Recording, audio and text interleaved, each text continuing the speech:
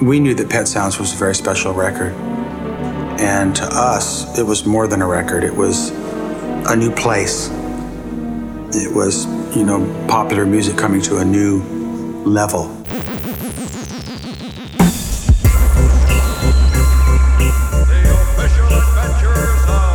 The Beach Boys, who have Surfing Safari and a lot of other great big hits, are from Hawthorne, California. Brian Wilson, Dennis Wilson, Carl Wilson, Ole Brothers, and Mike Love. Brian? Hanging down from my window, those are my windchimes.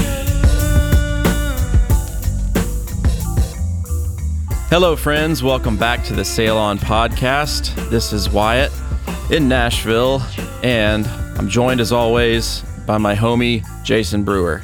Howdy, buds and budettes. We're back with part 2 of our Pet Sounds discussion, and we got a lot to talk about today. We've been moving and a-grooving, as always, with our Beach Boys tribute, known as, believe it or not, Sail On. Boom. And we played a bunch of gigs this past couple weeks, and we went up to Wisconsin and Iowa and Ohio, and we saw some of you guys, so that was really awesome. Thank you for coming to say hey. Say shout out to Chris, Nate, Charles, Richard, and Sue. Thank you guys very much for coming out. It was fun to meet you and talk with you a little bit. We played a really awesome show up in Amish country in Ohio. That was pretty unique. It was like an old Amish community that had like a lot of new touristy stuff. And they had a huge theater where they had tribute bands and singers and theater shows and all types of stuff. And it was unexpectedly cool, but it's always an adventure. We've got a few shows coming up next week. If you guys are in the area and want to come say hello. Jason, what are we doing? We have 3 really great shows coming up. We're playing on April 26th in Hartford, Connecticut, April 27th in Norwood, Massachusetts, and April 28th in Annapolis, Maryland. Go check out sailonsounds.com. Get some info. Be there. Live it. Do it. Be it. Yeah, what he said. We have a lot of shows this year, so check out our dates. If you're in the area, let us know. Come say hello. If we're around beforehand, we can maybe grab an adult beverage with you, watch some sports ball or something. But yeah, we're doing it. We're really doing it. In a van. We're doing it in a van, believe it or not. That sounds weird. All right, let's move on.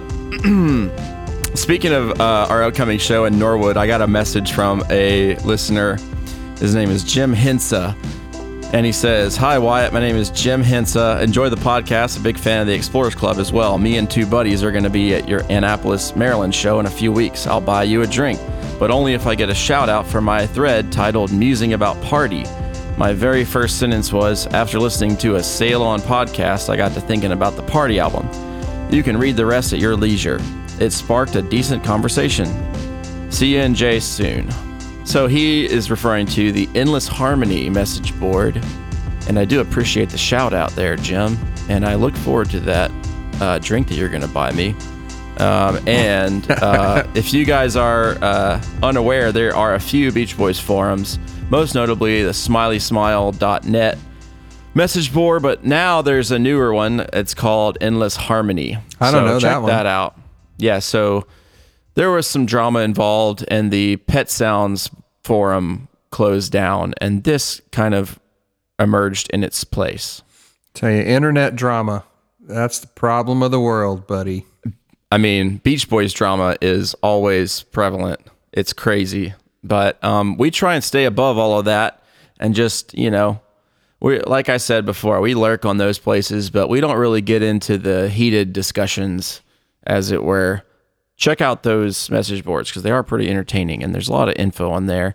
And sometimes people ask me where I get all the info for these episodes. Well, a lot of different places. It's a lot of hodgepodge, if you will. I go between a lot of books, and then also the internet is great, obviously, but also just things that I've kind of picked up over the years and kind of collected memories. everything and anything, which is why I'm sure I mess up a lot. So if there's plenty of errors in this episode or any episode, please forgive me. I'm just relaying information as I remember it or as I read it.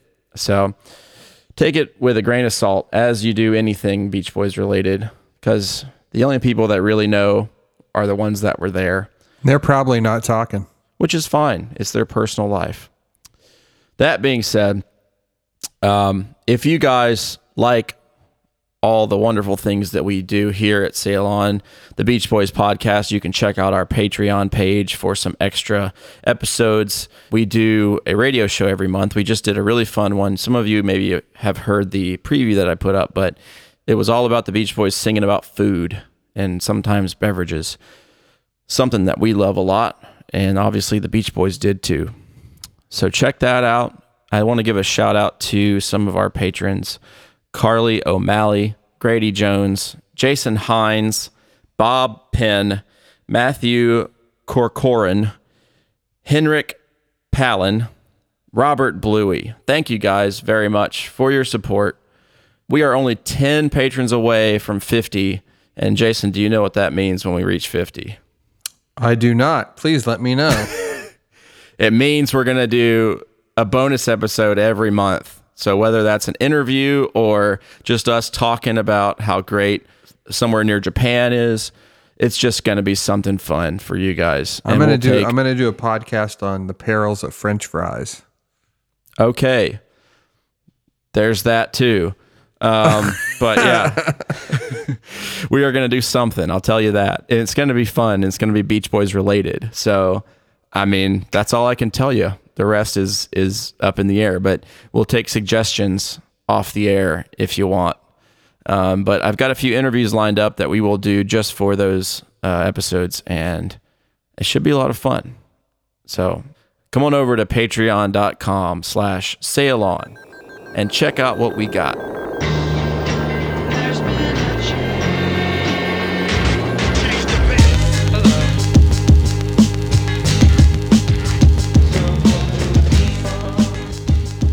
We got a little bit of Beach Boys news. So we've known for a while that there is a new documentary in the works about Brian Wilson and his recent touring. And we don't really know a whole lot about it, but recently there was a poster that was released. And the title of the documentary is Long Promised Road. And a lot of Beach Boys fans jumped up out of their seats and said, "That's a Carl Wilson song. What are you thinking?" And obviously they have a reason for it. And there is a rumor that Brian re-recorded Long Promised Road. And, I mean, there's probably a few more titles that would have been more appropriate that Brian came up with, but, Long Promised Robe. Long Promised Robe, that's right. That is our new tribute band that just focuses on the music from 1973 to 1978 of the Beach Boys. Correct. It's just 6 guys in robes with beards and long hair, just playing synthesizers. Let me tell you, I want to be in that band. I mean, be careful what you wish for. I'm in. What do you think about that, Jason? I mean, it's a silly title. They could have done a lot better than that.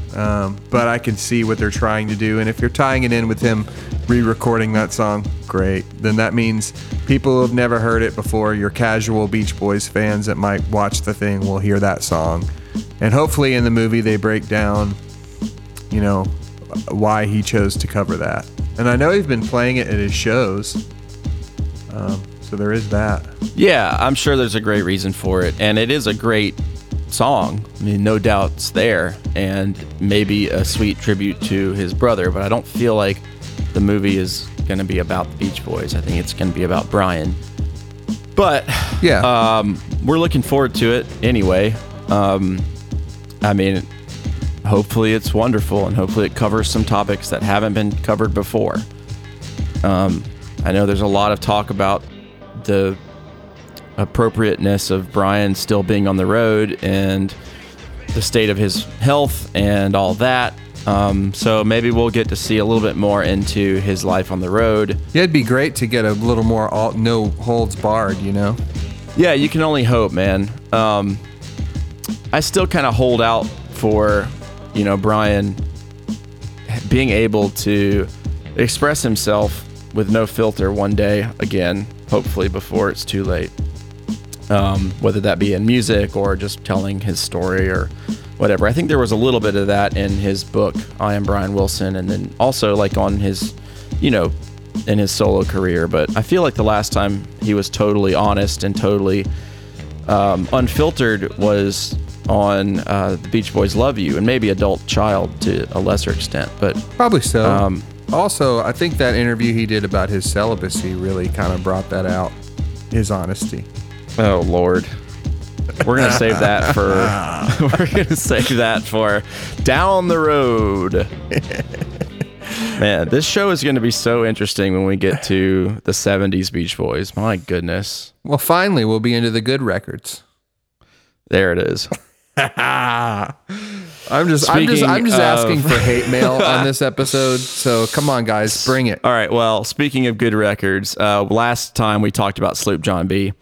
And one of our listeners and friends, Sean Courtney, also has a podcast that is called Autobiography of a Schnook. And he occasionally talks about the Beach Boys. And this past episode that he did, he talked about Sloop John B. and its relationship to cotton fields. And dare I say it, he brings up a very, very interesting and plausible Beach Boys conspiracy. So I'm not going to give it away because I want you guys to listen to it. I'm going to put a link in the show notes, but it's really interesting. It's really, really interesting. Believe me, check it out.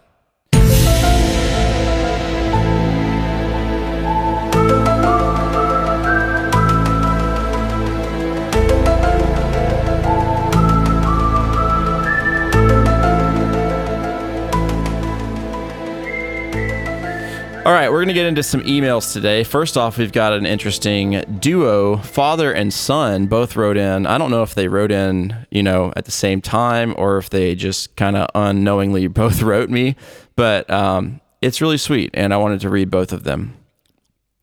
First one is from the father, Brian Sorber.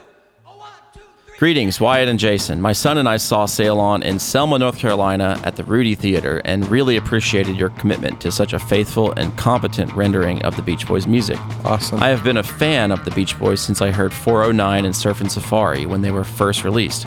Yes, I am an old guy, 71. I also have seen various versions of the band many times over the years. Just a comment regarding the inclusion of Let's Go Trippin' and Miserlou on the Surfin' USA album. I can understand why a current analysis might consider this to be mere trivial filler.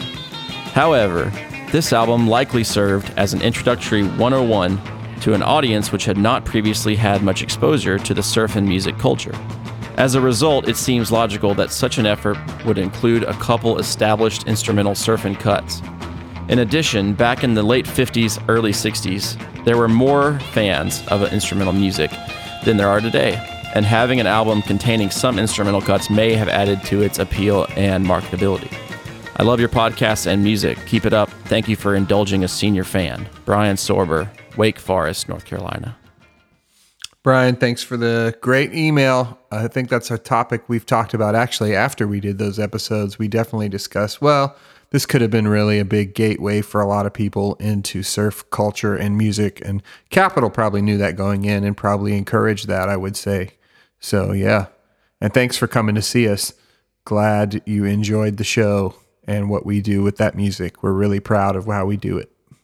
Indeed. And just to add to what Jason said, I really have gotten a lot of emails and a lot of people that have come up to me that have heard our episodes on the early Beach Boys records and have defended the instrumentals. And I totally get it. And I never wanted to say like they're bad or that it's just they're not for me, I think. And I like some of them a lot. And we're going to talk more about that because today's episode is very, very important as far as the legacy of Beach Boys instrumentals. And we'll get to that in a bit. But let's get No Boogie Woody. Let's get to Adam Sorber. Hey, Wyatt and Jason. I accompanied my dad to your recent show out in Selma and discovered the podcast shortly thereafter.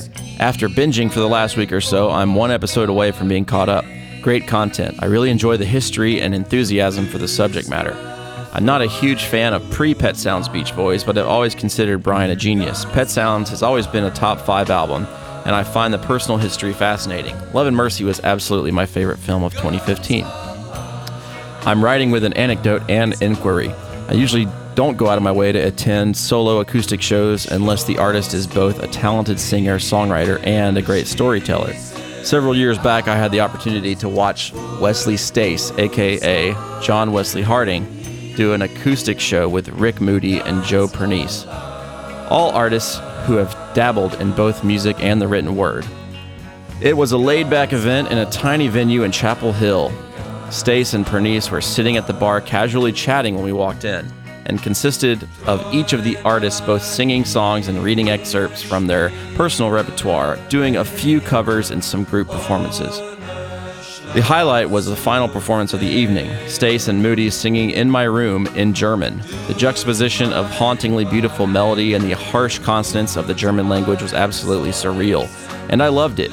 So you can imagine my surprise when I recently Googled In My Room German and found that the Beach Boys actually recorded a German version for Capitol in 1964. I thought Stace and Moody were masters of ironic juxtaposition, but they were just covering an obscure track. From what I can tell, the lyrics were written by a German ex-girlfriend of Mike's. What I can't figure out is why. Was it just a fun experiment, or were German language singles a thing back in the 60s? I always thought that Germany didn't have much interest in Western pop music prior to David Hasselhoff. Any idea how the track came to be? Keep up the great work and hit me up if you're ever in the Raleigh area. Adult beverages are on me. Sail on, Adam Sorber, Wake Forest, North Carolina. Well, you know, the Beatles did German tracks because they got their big start in Germany, really. And so, Yep. I mean, that's probably why the Beach Boys did a German track, because the Beatles did it. Yeah, I think also that specific track, you know, maybe could have had a more wide appeal to a different audience, maybe the overseas audience in Germany. I think, you know, it's not about surfing or cars or anything like specifically American. So I think maybe they were trying to test the waters in a different market. And I guess, you know, I don't know whose idea was it to do the German version, but I think that's the motivation for it.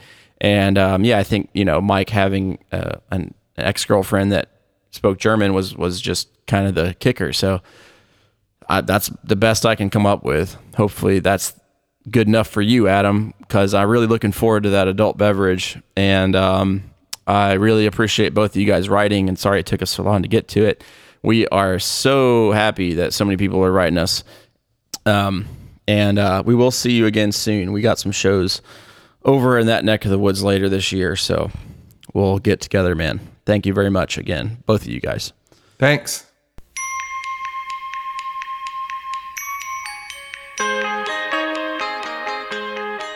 All right. So last week we were talking about Sloop John B. and what an epic tale it is, and the song that took, 6 months to record. But we're moving on with our journey through Pet Sounds. And we're actually going to start off today talking about a track that didn't make the record. A track that Brian Wilson brought into the studio on November 1st, 1965. And at the time, he was just fooling around. He said he was just messing around with the musicians. He took an arrangement out of his briefcase, and they did it in 20 minutes. There was nothing to it, he said. The title was scribbled on the tape box, and it was called Trombone Dixie. Okay, let's run this number down. Okay, now, here we go. This is this is take one, all right? Let's really think it over now. Just really play as well as you can. So this track was done in about 11 takes. You can hear at the beginning Brian telling them, let's play it just as well as you can. And right off the bat, you get the same vibe as The Little Girl I Once Knew with that intro.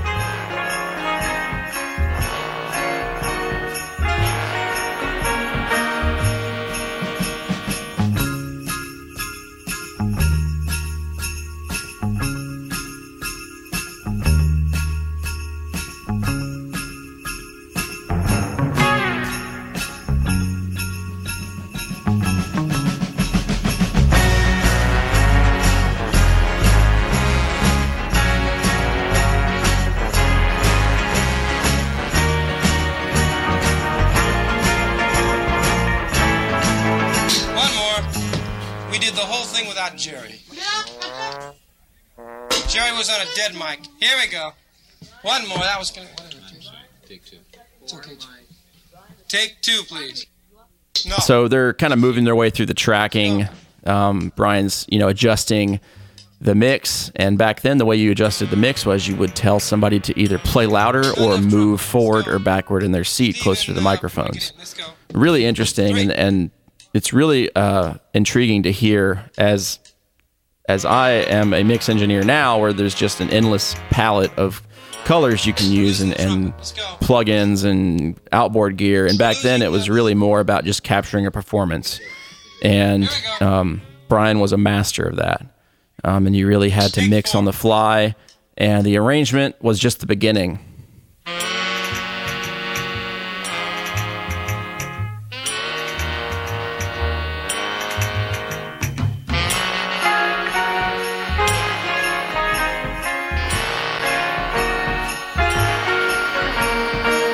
One more. Let's have more rock. More tambourine in the introduction, Ron. My voice is going out, Ron. Can you make it, Ron? Give me a little more of that Santa Claus thing in the intro. The second 4 bars, okay? Here we go. Take 5. On the fourth take, Brian asks for more Santa Claus in the intro, and of course he's talking about the sleigh bells. I thought that was awesome that he called it more Santa Claus. And then on take 6, he's adjusting the percussion, making things a little bit clearer. By take 7, you've got almost a full take. The song moves into a key change, and the guitars get off a little bit on the chording. By take 8, Brian's messing with the EQ of the guitars. Soften up a little bit on that last one. Ron, get closer to the timpani's mic. Want to stand up for it?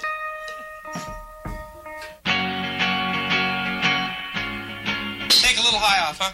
When you get to take 11, that's basically what they call the master track.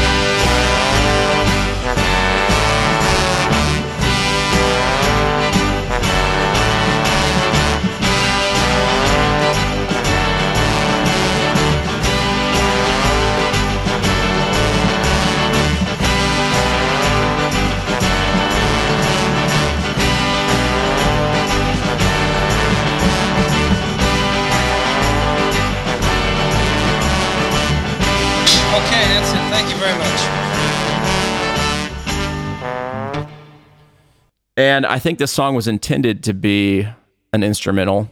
Yeah. And I don't think Brian really, thought too highly of it. But it turns out that they came back to the track many years later, and it ended up being a song called Had to Phone Ya.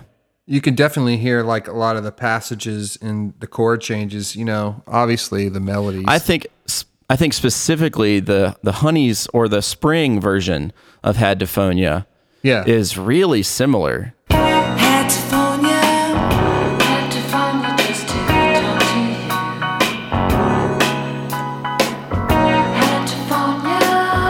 Had to phone you, I just miss you so. And I hope you weren't sleeping, but I've been weeping, 'cause of what you said to me. Don't know how you meant it to be. Have to ask you. Brian never intended anyone to hear this track. It didn't come out until 1990 on the CD of Pet Sounds as a bonus track. So really interesting. I really enjoy it. I mean, it sounds awesome. I mean, it's a really cool bass line. Like, we've been talking about how Brian was experimenting with bass line kind of melodies, and the bass kind of being in a different place than the rest of the band, the rest of the chordal instruments. And I think this one is a great example of that. The bass is kind of meandering. It's almost like a Paul McCartney bass line at times. And, of course, you've got the Wrecking Crew on this, the usual cast of characters. The horns sound amazing. I mean, like we were talking about, the percussion is great. There's like a Latin feel to it, the vibraphone, and then, of course, Hal Blaine just slaying it on the drums. It's a really cool vibe, and something that he would definitely experiment with more down the line. What do you think about this track? I've always really liked it. It was never a favorite of mine, but I like how experimental it is for Brian Wilson music. It's a lot more loud horns than he normally arranges. I guess that was kind of the point of doing it as Trombone Dixie. But because, I guess the thing I kept thinking about is, I believe on our last couple episodes, we talked about some of those unique instrumental sessions he did around this time, where it's almost like he was just experimenting to try to find new territory. And so I kind of see that with this track. And I think one of the next tracks we're going to talk about is going to touch on Brian actually incorporating some more of the, exotica and things of that nature influence into his music, and almost more of an adult vibe as opposed to being kids' music. So with Trombone Dixie, I think that it's a good precursor to the advancements he'd make. I kind of feel it feels unfinished to me, if you want to know the truth of what I think about it. Feels like it's still kind of missing something, and that's why you didn't really hear about it until later. It does still feel like a backing track, even though the trombones kind of carry the melody. I do wonder what his intention was. And you obviously can listen to Had to Phone Ya and hear, this song, done with voices and melody and lyrics. And I love Had to Phone Ya, and we'll talk about that, at a later date. But it's really cool hearing kind of the seminal, recording sessions for that idea. And it's pretty amazing that they really did nail this in about 20 minutes. So, and you can hear Brian on one of the takes say, okay, we only got a minute or two left. Let's just nail this right now. So he was just kind of using any chance he could to just experiment with things. And this was kind of a throwaway track for him, but it is really fun, and I do enjoy it. I don't think it would have fit on Pet Sounds with already there being two instrumentals, but it is such a cool piece of the puzzle in the grand scheme of things. And if I had to rate it, I'd give it a 7 out of 10.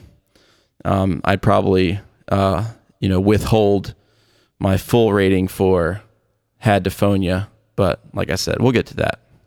Yeah, I'm going to say 6 out of 10, only because it just feels unfinished, like I was saying. Yeah, it's almost not fair to rank this, but Yeah, I kind of feel like it's in the nether world. it's a NA out of 10. NA out of 10, best. But yeah, I give it 7 trombones out of 10. All right, perfect. It is a really great sounding track, and you can definitely, take away from it Brian's advancements in the studio. And this was just another exercise, as it were, to him developing himself as a producer and as an arranger. Let us know what you guys think about that. It's a really interesting track, and I don't think it gets talked about very often. I read a lot of Beach Boys books, and it kind of gets skipped over. But just a couple weeks later, as we mentioned before, the Beach Boys were on tour, and Brian brought in another arrangement for a song that he intended to be as a theme of a James Bond film. He had recently seen Thunderball, and he loved the soundtrack for that, the score, and he loved composers like Henry Mancini, and like the Phil Spector style productions, but like, kind of the cinematic orchestra sounds. And I always really loved that vibe, and that, like you were saying, that kind of exotica, but also just kind of like that 60s spy movie soundtrack vibe. And the song was originally going to be called Run James Run, because there you go, it's a James Bond song. And we know it today as Pet Sounds. All right, this will be take 1, huh? Everybody ready? On the same position we were? All right, let's count it like this. 1, 2, 1, 2. No, you count it out there, huh? Somebody count it out there. So they did this track really quickly. They did it in just a few takes, and started off really slow, and Brian quickly realized that was not going to work, so he sped it up. You've got some amazing percussion on this track. Not Hal Blaine in this case. It's actually Richie Frost playing drums, as well as some Coca-Cola cans. And it's not the last time you're going to hear about Coca-Cola today, believe it or not. But yeah, and then they basically nailed it in 3 takes, which is amazing.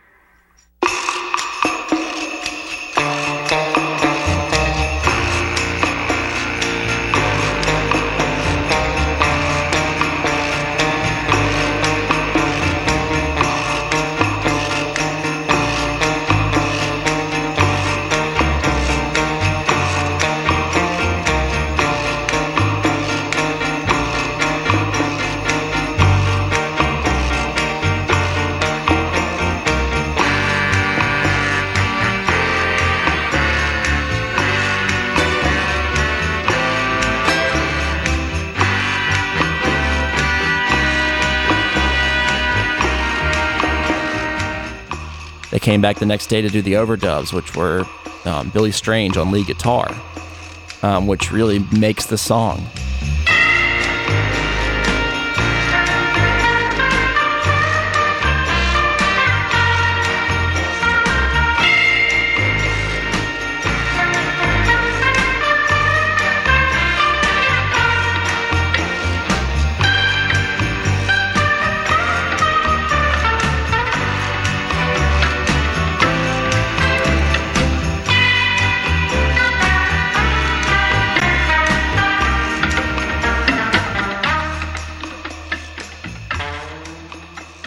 And it's an amazing track, and I know Jason probably has more to say about it than I do, because we actually play this track in our set, and Jason plays the lead guitar, and it's a really interesting guitar part. It's not just really the melody itself, but it's the style in which it's played, and it's some of the improv stuff that really blows my mind on it. If you listen to the first guitar take, there's some crazy improv going on at the end where he's just playing wacky stuff.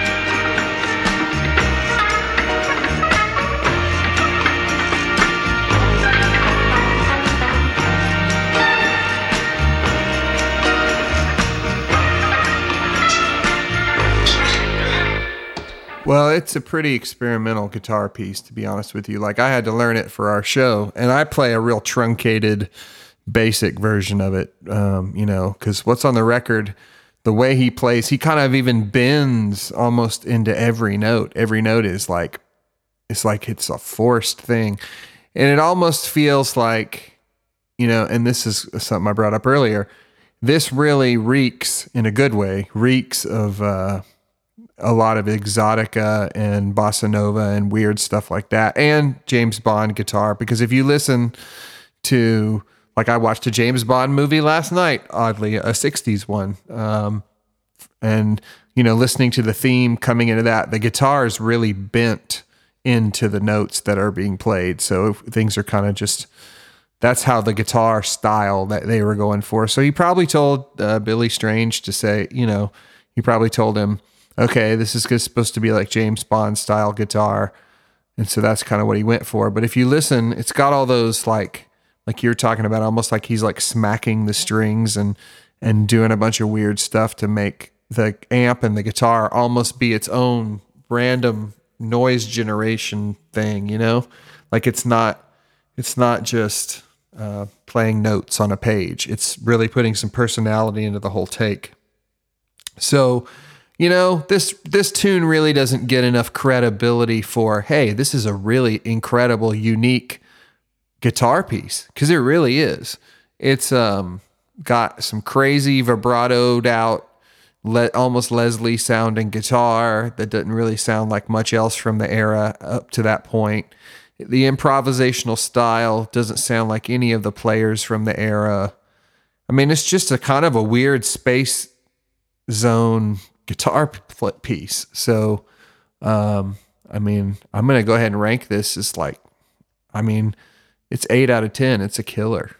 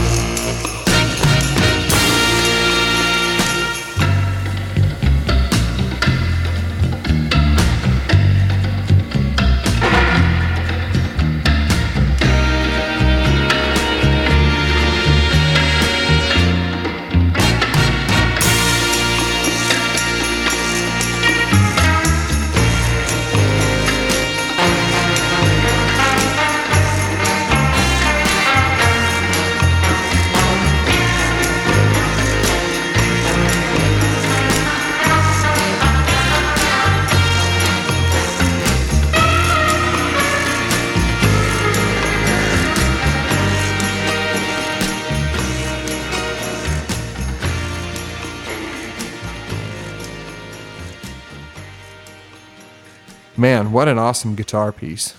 I agree. I really love it. The backing track to the guitar is also phenomenal. Oh, yeah, it's huge. It's huge. You obviously got a really cool drum and percussion part going, and lots of Latin feels there. But I love the bass playing by Carol Kay and Lionel Ritz, of course. Just the saxophone sound incredible.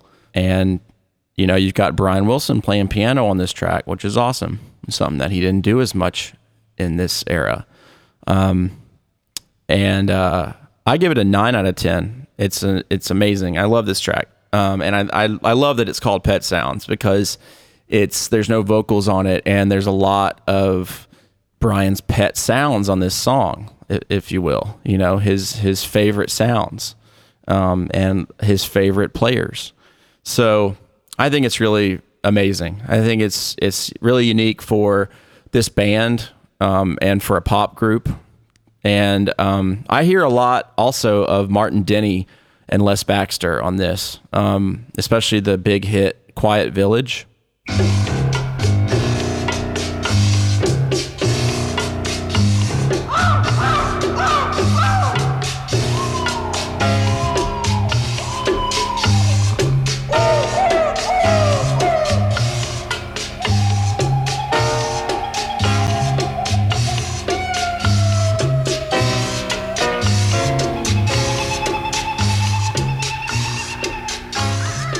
And I know Brian denies it. Somebody asked Brian about it, and he said he never listened to it before.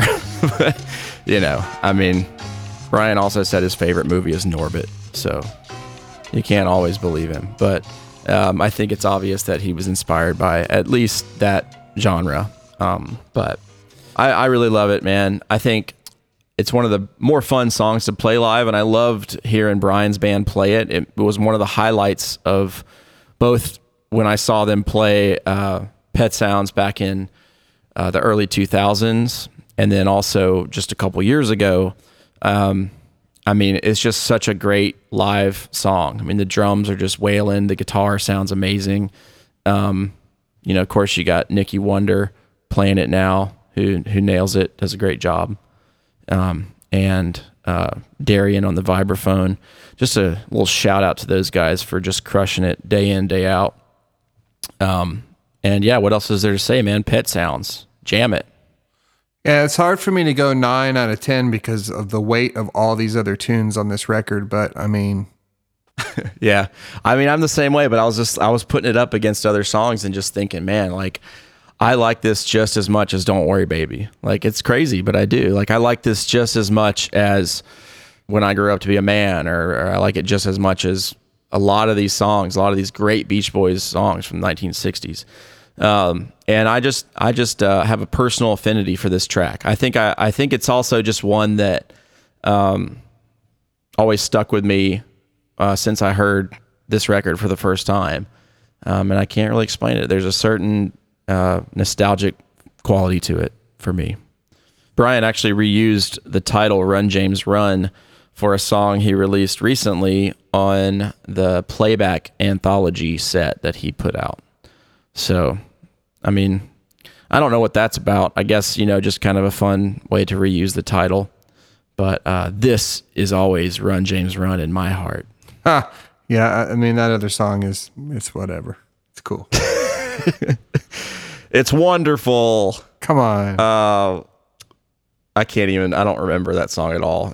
I listened to it once and I was like, all right. I listened to it one time. Cool. All right. Bring the hate mail.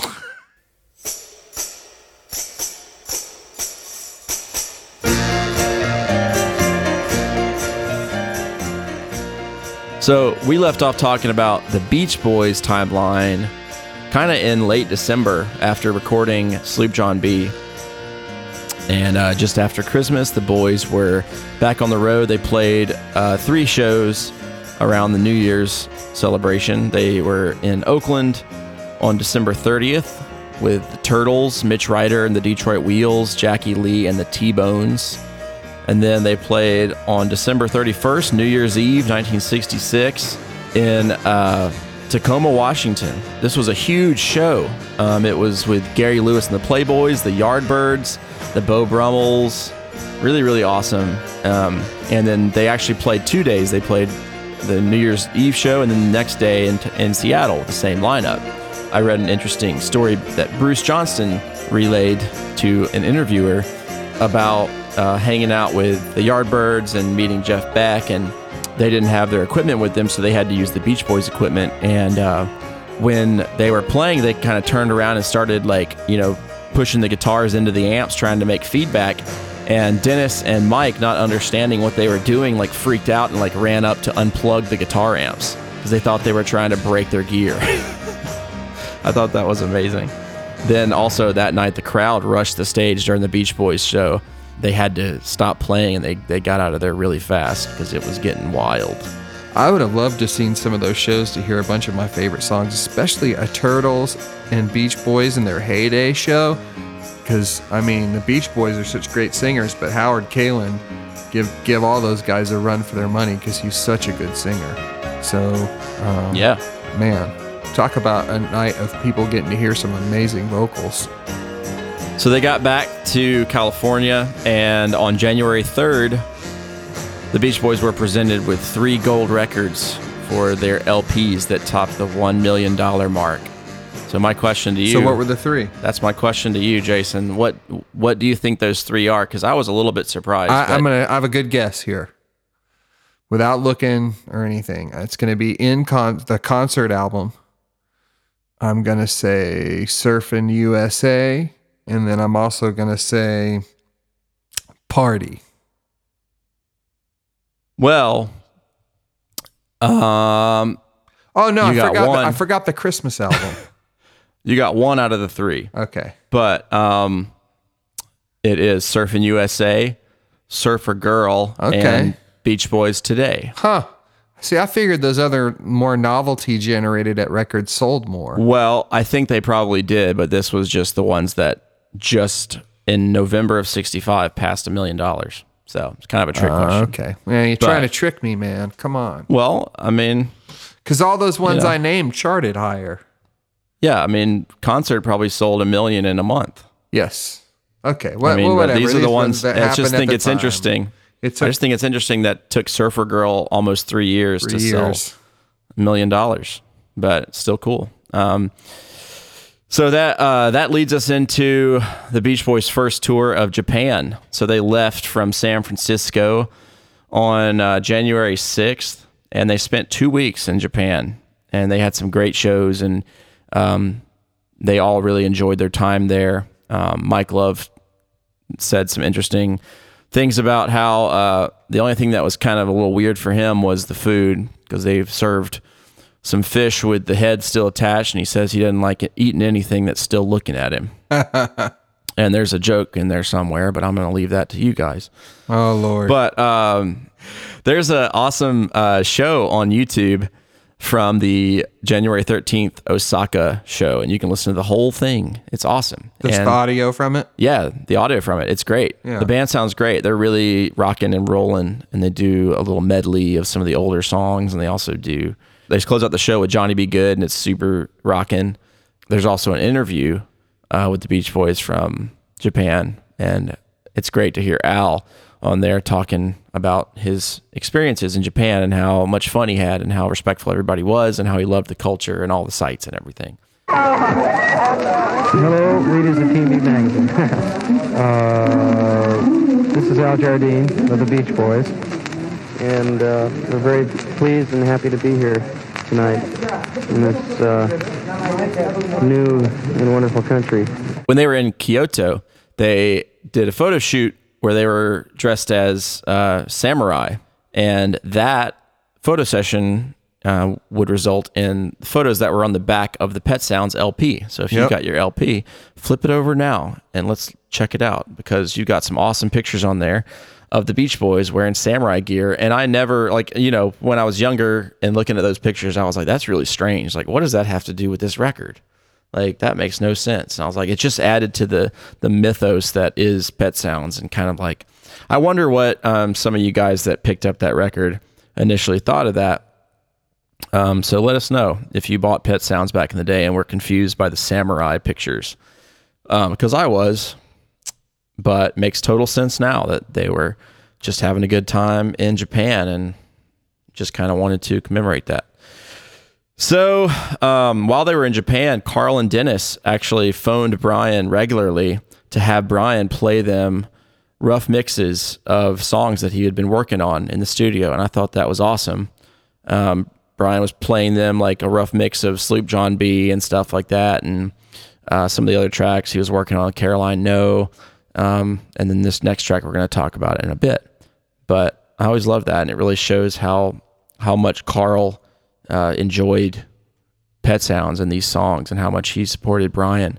I know when they first set out to make this record, before really putting down any vocals or anything, that Brian and Carl said they would get together and pray, and they really wanted this record to be a very spiritual one, and they wanted to convey love to everyone. I think we started to have, prayer sessions to pray for, guidance, to bring forward, God's will in the work. The prayer session took direction of Jesus Christ, and it got into the area of praying for people, and we also prayed for an album. We didn't have a title or nothing, for an album that would be a rival to Rubber Soul. So yeah, Brian was in the studio while the Beach Boys were in Japan.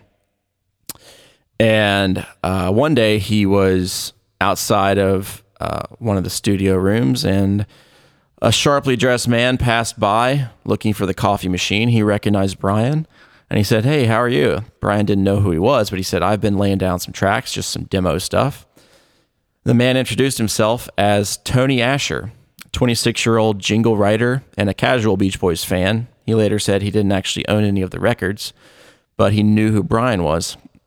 He was a aspiring lyricist and wrote advertisements and jingles and copy for companies like Mattel. He actually worked on a lot of Hot Wheels commercials back in the 60s. They're the fastest metal cars you've ever seen. Mattel's new Hot Wheels. Collect them by themselves or get them in wild new action sets like the drag race action set, the stunt action set, the Hot Curves race action set. Get Mattel's new Hot Wheels, the fastest metal cars you've ever seen. Brian called Tony a few weeks later because he got his number from their mutual friend, Lauren Schwartz, who we've mentioned before. They actually went to college together. Crazy. Kind of a coincidence, yeah. He asked him if he was interested in getting together and working on some songs. And it's kind of crazy because he just met this guy, but Brian had a good feeling about him. He said he just kind of hit it off with him and got some good vibes from him. And he explained that he needed help with lyrics. So he said, yeah, sure, let's do it. I think it's fair to say that when Brian and I started working on this, not only were we similar ages, but we both had similar feelings about, sort of love and dating and women and having our hearts broken and, all that sort of stuff. We really connected on that level, which was great because that's what really produced the thematic material, the ideas, the song ideas. And I do think both of us had, sort of an elevated view of love, in other words, we didn't think of, these were not necessarily just lustful yearnings, We really thought that love made the world go around and that we were, it was no chore for us to write. Mike Love wrote in his book, on his first day, he arrived at Brian's house in the morning and had to wait 2 hours before Brian woke up and came downstairs. This happened a few times before Tony realized he was no longer in corporate America. On most days, according to Tony, he and Brian would spend an hour or so talking, usually about girls past and present. Tony was still a bachelor. Brian was disarmingly honest, one time telling Tony that he had just returned from his in-laws' house where he found Marilyn's sister, Diane, so appealing. That triggered broader discussions about their complex feelings toward women and relationships, about seeking love, finding love, falling out of love, and having your heart broken. They smoked weed and once ate hash brownies and developed a comfortable rapport. Tony Asher said about Brian, the single most irresponsible person I've ever met. Love it. He remembered that there were uncashed royalty checks of up to $100,000 scattered around Wilson's house. He later called Brian a genius musician, but an amateur human being. He later said he didn't mean that in the way it came out. explaining that we all have areas of things we're good at and things we're not so good at. But his is so zeroed in on music. That's kind of an interesting quote. I mean, you can definitely see the writing on the wall if that was the case, because, you know, Brian was, you know, a creature of passion and great genius, but, you know, he also kind of let other things slip by him. His duties as a husband or as the man of the house, you know, things like that. I think he was really focused in on making this album. I think you can kind of see the beginnings of a lot of the things that we know so well about Brian. But I think their relationship was a really good one, and I think they worked really well together. Tony introduced Brian to an album called How to Speak Hip. Boom. Which was a language instruction album. And I guess there were other ones that were a little bit more serious, you know, and this was kind of a comedy. This is kind of a comedy version of that. And he played it for Brian, and it destroyed him. He said that Brian picked up a couple of references. One of them was this hip character that said, if everyone were laid back and cool, then we'd have world peace. So Brian started just saying that all the time. Hey, would somebody get me a candy bar? We'll have world peace. Just relax. Me and this other cat are gonna straighten you guys out, and then we'll get you know world peace. You ever hear that album called How to Speak Hip? Has anybody ever heard it? Oh, it's funny. It's How to Speak Hip by Del Close and John Brennan. It was cut in '59. It's a very funny album. So that brings us up to this next song, which Brian called Let's Go Away for a While, and then we'll have world peace. Take one. Take one, please.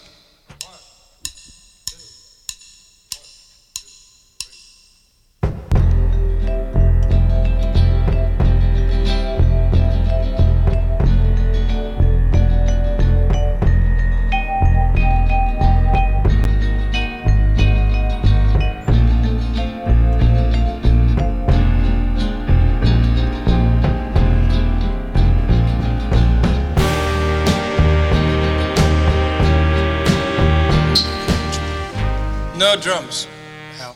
No drums. Space pedal till we get to that. Perfect. Originally, this also had a couple other titles. So, The Old Man and the Baby was another title that he had for this. It was really interesting. I don't know what that's about. But it ended up being just called Let's Go Away for a While. And this is the third instrumental we're going to talk about today, and the second one that made the album. Again, we've got the Wrecking Crew, and right off the bat, you can hear Brian telling Hal, no drums, at the beginning of the song, because Hal's kind of starting into a groove, and Brian knows that all he wants is the kick pedal. So, really interesting. This song is kind of done in movements, and it's a great little segue song going into Sloop John B, kind of a prelude, if you will. And this song really does feel like you're going somewhere exotic and romantic and, you know, somewhere new and exciting. And it's really interesting as far as like the composition. It's way different than anything else that he had written up to this point.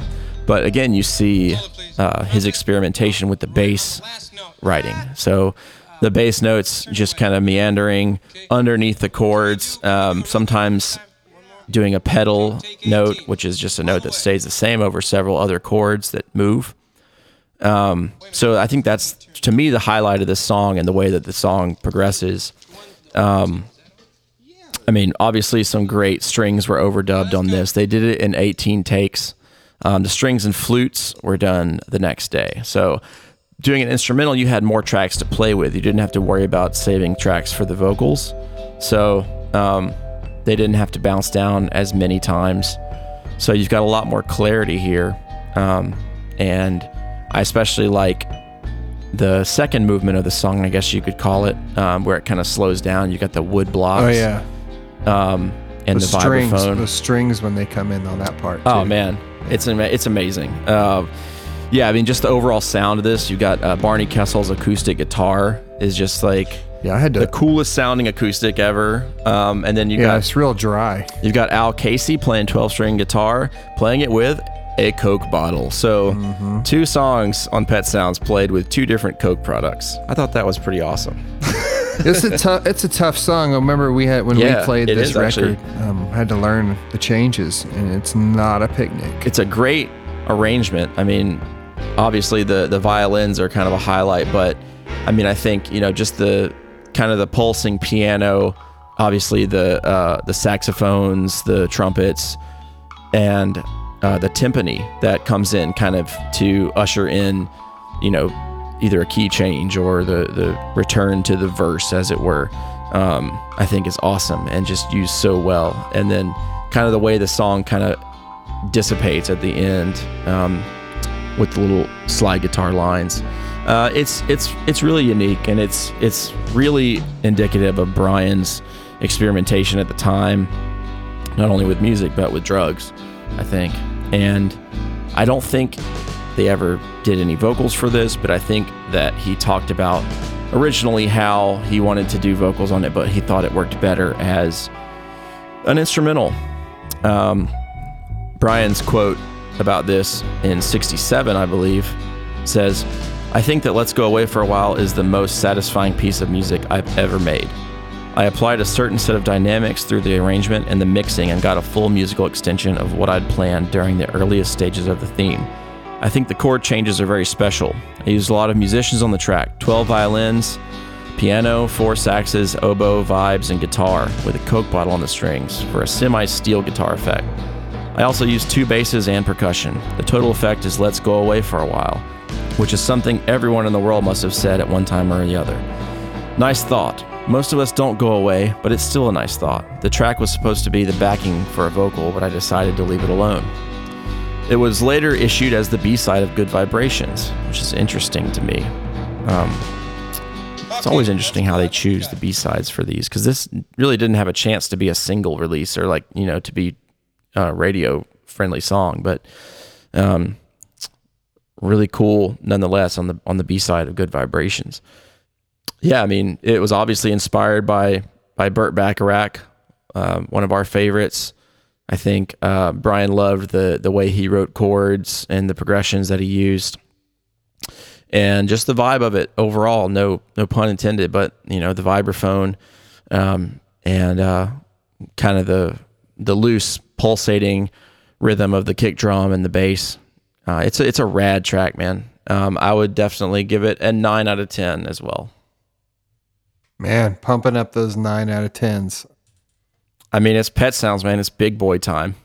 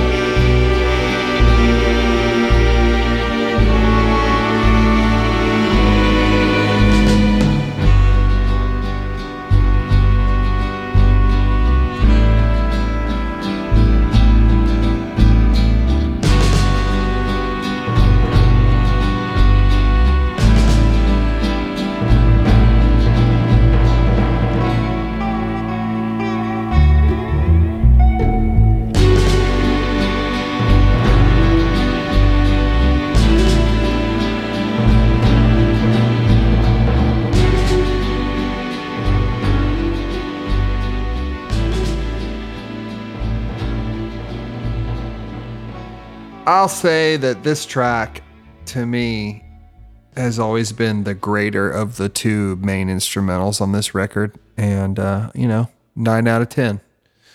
Boom! Because it's so diverse, and it's got that exotica feel, which Wyatt knows how much I love that stuff. So I'm big into that, and really big into that whole sound and that whole vibe. So, oh man, this is about as good as it gets if you're talking about kind of sort of Mancini, kind of sort of exotica, kind of sort of Bacharach, everything put together. I don't know.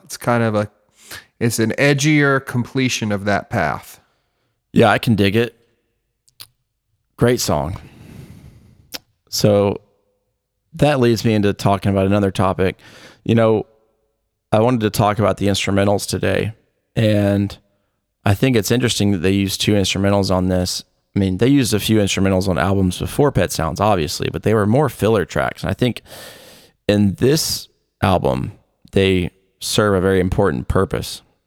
And they really do capture the mood and the overall feel of melancholy on the record. And they convey feelings. Yeah.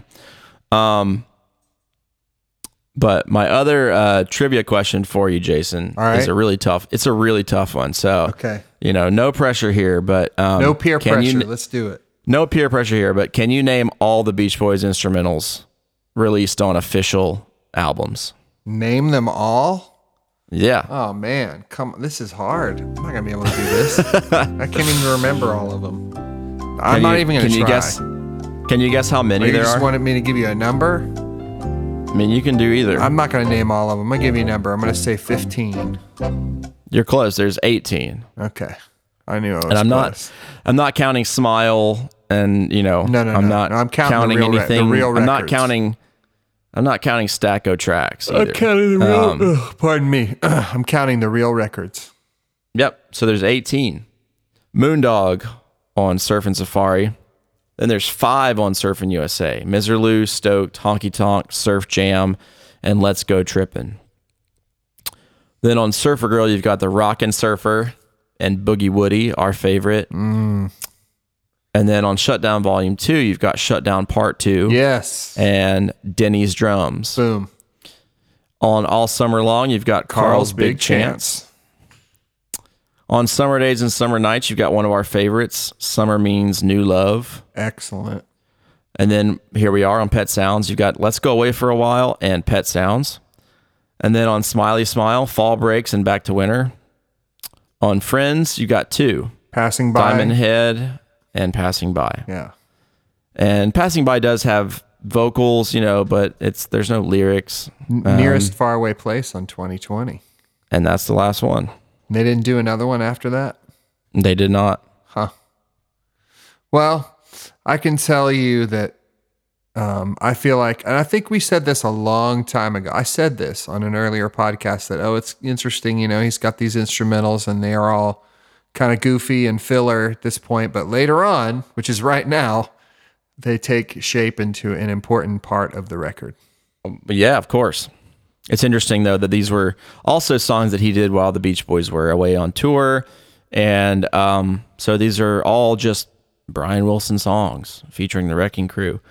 And next week, we're going to talk about the first songs that they ended up doing when they got back into the States, when the rest of the boys came back. And Brian was working on some tracks. And he was able to show the boys what he'd been working on, and he wrote some great songs with Tony Asher. So we're going to get that started next week with Caroline No. So good. Thank you guys for listening. Check us out on the web, sailonsounds.com. Check out our Instagram and Facebook and Twitter and all those things that the kids do. And if you want to give us an email and tell us what your favorite Beach Boys instrumental is, it's sailonpodcast@gmail.com. You can leave us a voicemail or send me a text message at 615-606-3887. As always, our lovely bumper music made by Will C. That's WILLC. WillCmusic.com. And We'll see you guys real soon out there. Hang on to your ego. Sail on, sailors. And then we'll get, world peace.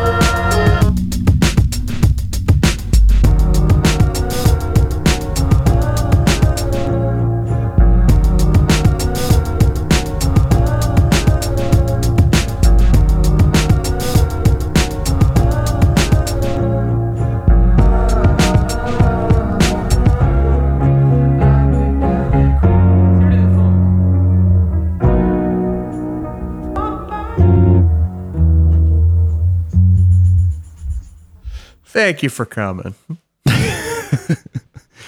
All right. Thanks for coming. Here they are. Sail on, the Beach Boy tribute. All right. All right.